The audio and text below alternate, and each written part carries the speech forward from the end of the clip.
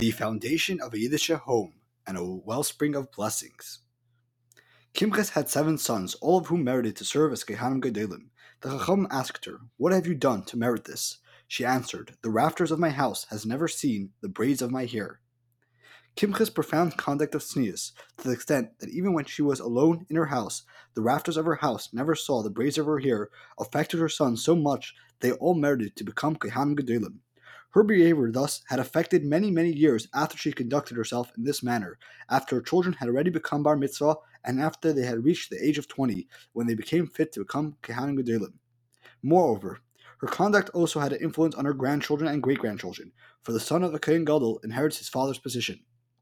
Since this tale is related to us by Torah Shabbat Peh, it follows that this is not just a story of something that transpired in the past, for that which has passed is past. Rather, it comes to teach every Jewish daughter how much she is to scrupulously observe tznius, even when there is no one else in the house. By behaving in this ultimate manner of tznius, one affects for the good of one's children and grandchildren, as we glean from the above tale of the Gemara, Sheitel 5:742. No compromise. Over the years, the Rebbe underlined the great zechus that a woman has in maintaining tznius and covering her hair, particularly with a sheitel, and pointed to it as a major source of blessing for her and her family. The tremendous benefit of wearing a sheitel is actually spelled out in the Zohar. If she does so, properly covers her hair, her children will be superior to other children of the nation. Her husband will be blessed with spiritual and material blessings, with wealth, children, and children's children. The Rebbe also spelled out in letters the many brachas that are drawn down through a woman covering her hair properly with a sheitel, mostly based on the above Zohar. At the base, however, as in all matters of life, the Rebbe grounded his stance on the importance of women wearing sheitels on the fact that women covering their hair is mandated by halacha. In a reply to a woman inquiring about the basis of the obligation to wear sheitel, the Rebbe replied unequivocally regarding the issue of covering a woman's head on what the custom is based, etc. This is a full-on law in Torah's Chaim, and not merely a custom, although much importance is attributed to Jewish customs too. All the more so that there is special emphasis placed on practicing this law of covering a woman's hair, as is understood from the quality of the reward received for adhering to this law. The Rebbe's insistence on the matter actually had precedence in previous generations.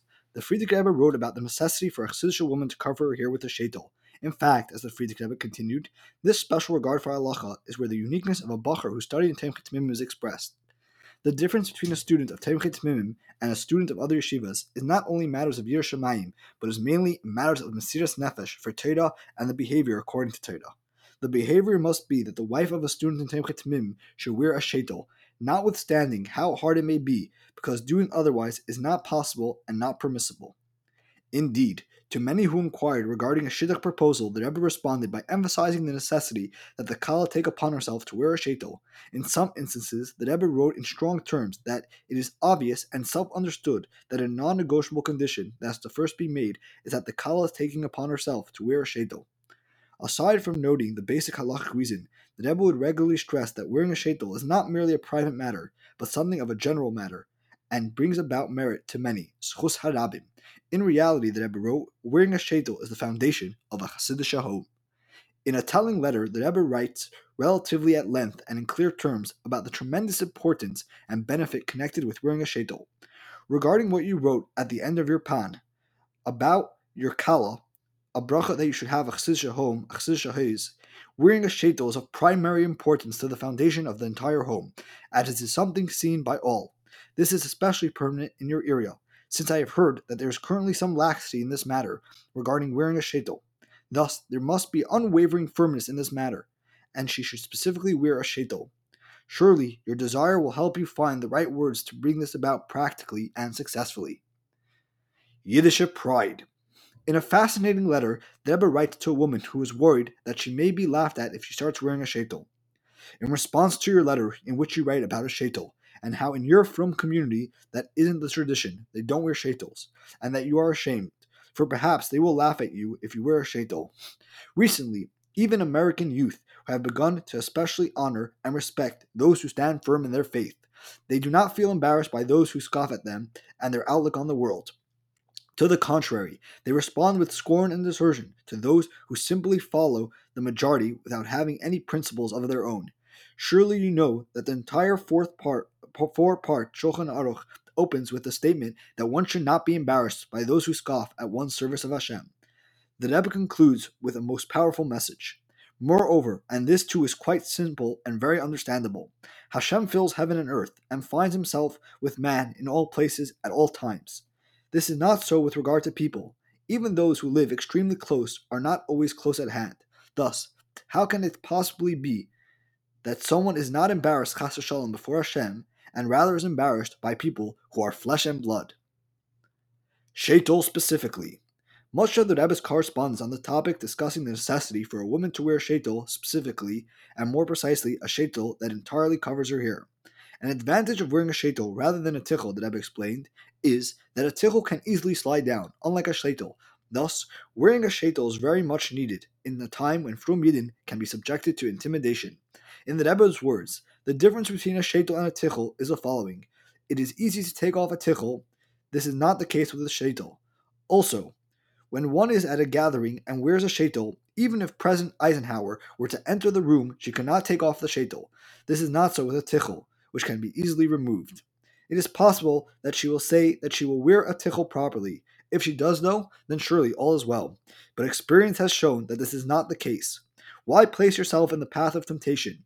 We ask every day prior to our davening, Va'al taviyenu l'dei nisayin. Do not bring us to challenging tests. So how can we take upon ourselves such a test?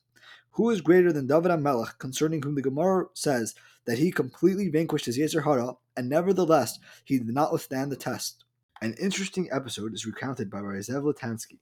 Upon his engagement with his wife, Deverda, in 5719 Tafshin Yotes, he married to have a Yiddishe with the Rebbe. Present at this Yiddishe were the Chazan, the Kala, and their fathers. During the Yiddishe, the question came up of how Devorah would cover her hair after the marriage.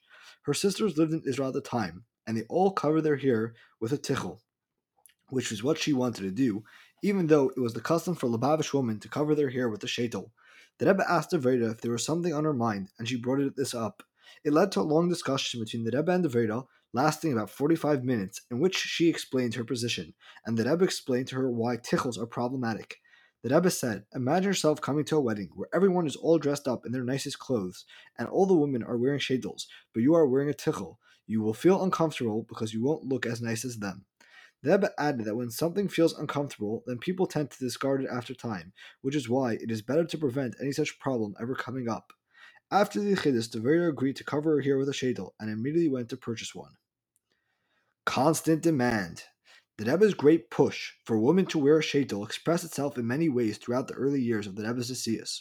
From letters to individuals, personal conversations in Yiddishe, or just a remark during a sicha, the Rebbe demanded this very much. As Moshe Levertov wrote in his diary, in general, everything that the Rebbe speaks about with a passion, the Rebbe demands very much. For example, the Rebbe expressed regarding women covering their hair with a sheitel that he will carry through with Mesiras Nefesh, evet durchführen mit Mesiras Nefesh. In the earlier years of the Rebbe's tznius, and even earlier during the Frierdiker Rebbe's tznius, the Rebbe would participate in the weddings of Chassidim as the Mesader Kedushin. In the years following Yushvat 5711 Tafshin Aleph, the Rebbe laid down several conditions to his participation at weddings, including that the Chassid should grow a beard and that the Kala should wear a sheitel. Similarly, before the wedding of Reb Shmuel and Myrtle Spalter, the Chassid had a Yiddishe with the Rebbe. During the Yiddishe, the Rebbe told him that if he cannot afford a sheitel, he should go to Maskir's office to receive funds to purchase a nice sheitel, a shena sheitel, for his Kala. By 5723 Tafshin Chal Gimel, the Rebbe had stopped physically participating in Chassidim's weddings.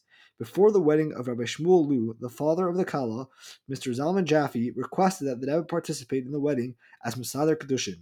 A few days before the wedding, Rabbi Chadikov asked the Chassid, Rabbi Lu, if the Kala had two sheitels, so that when one is being washed, the other can be worn.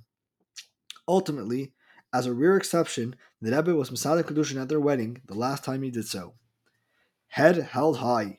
Shortly after her engagement, Mrs. Chana Sharfstein had a Yiddishe with the Rebbe. To her surprise, the Rebbe asked if she was planning on wearing a sheitel. She answered honestly, no, I am not planning on wearing a sheitel. The Rebbe looked at her with a smile and said, farvos nit, and why not? I am living in Boston, Mrs. Sharfstein replied. All of my friends are nice, observant girls who come from observant homes, and none of my friends are planning on wearing a sheitel. Only old people wear sheitels. Are you going to keep your hair covered? The Rebbe asked. Yes, Mrs. Sharfstein confirmed. Everyone in Boston wears hats. I'm planning on wearing a hat as well. And that was the end of that. Over a year passed, and gradually Mrs. Sharfstein began to realize that many of her neighbors and friends were wearing sheitels and did not look too bad in one.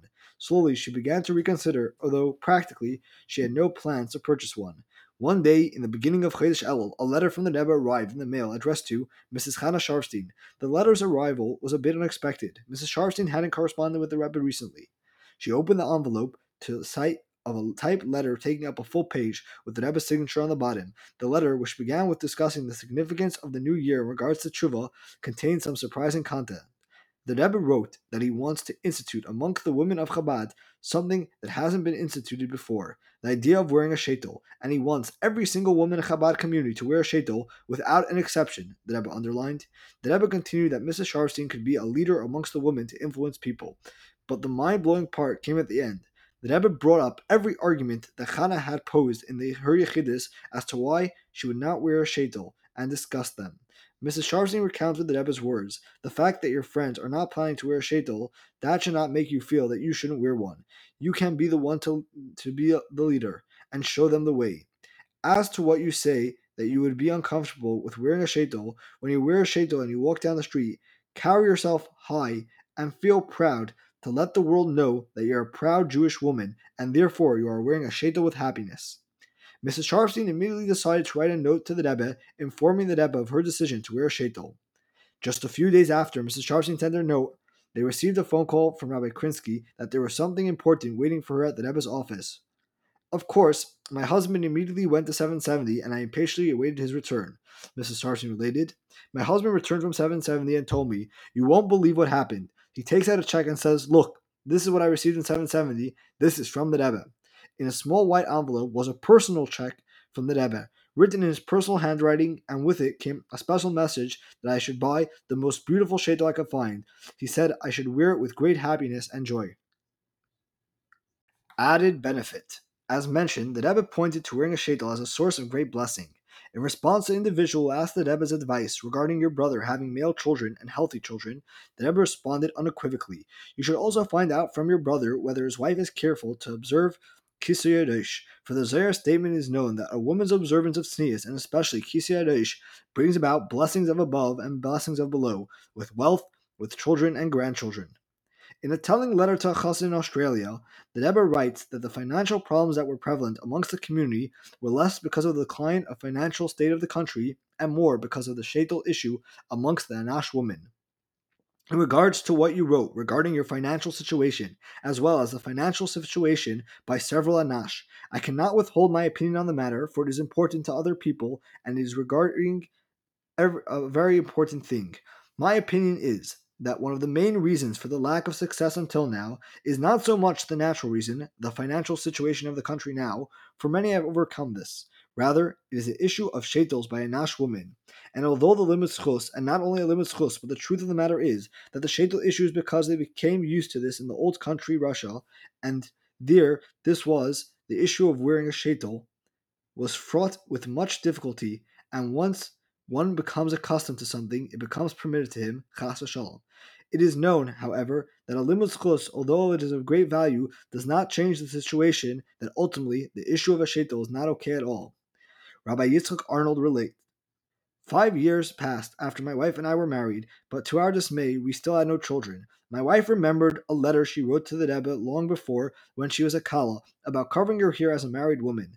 At the time, the Rebbe answered her, "If you cover your hair with a sheitel, as a married woman should, you will have children."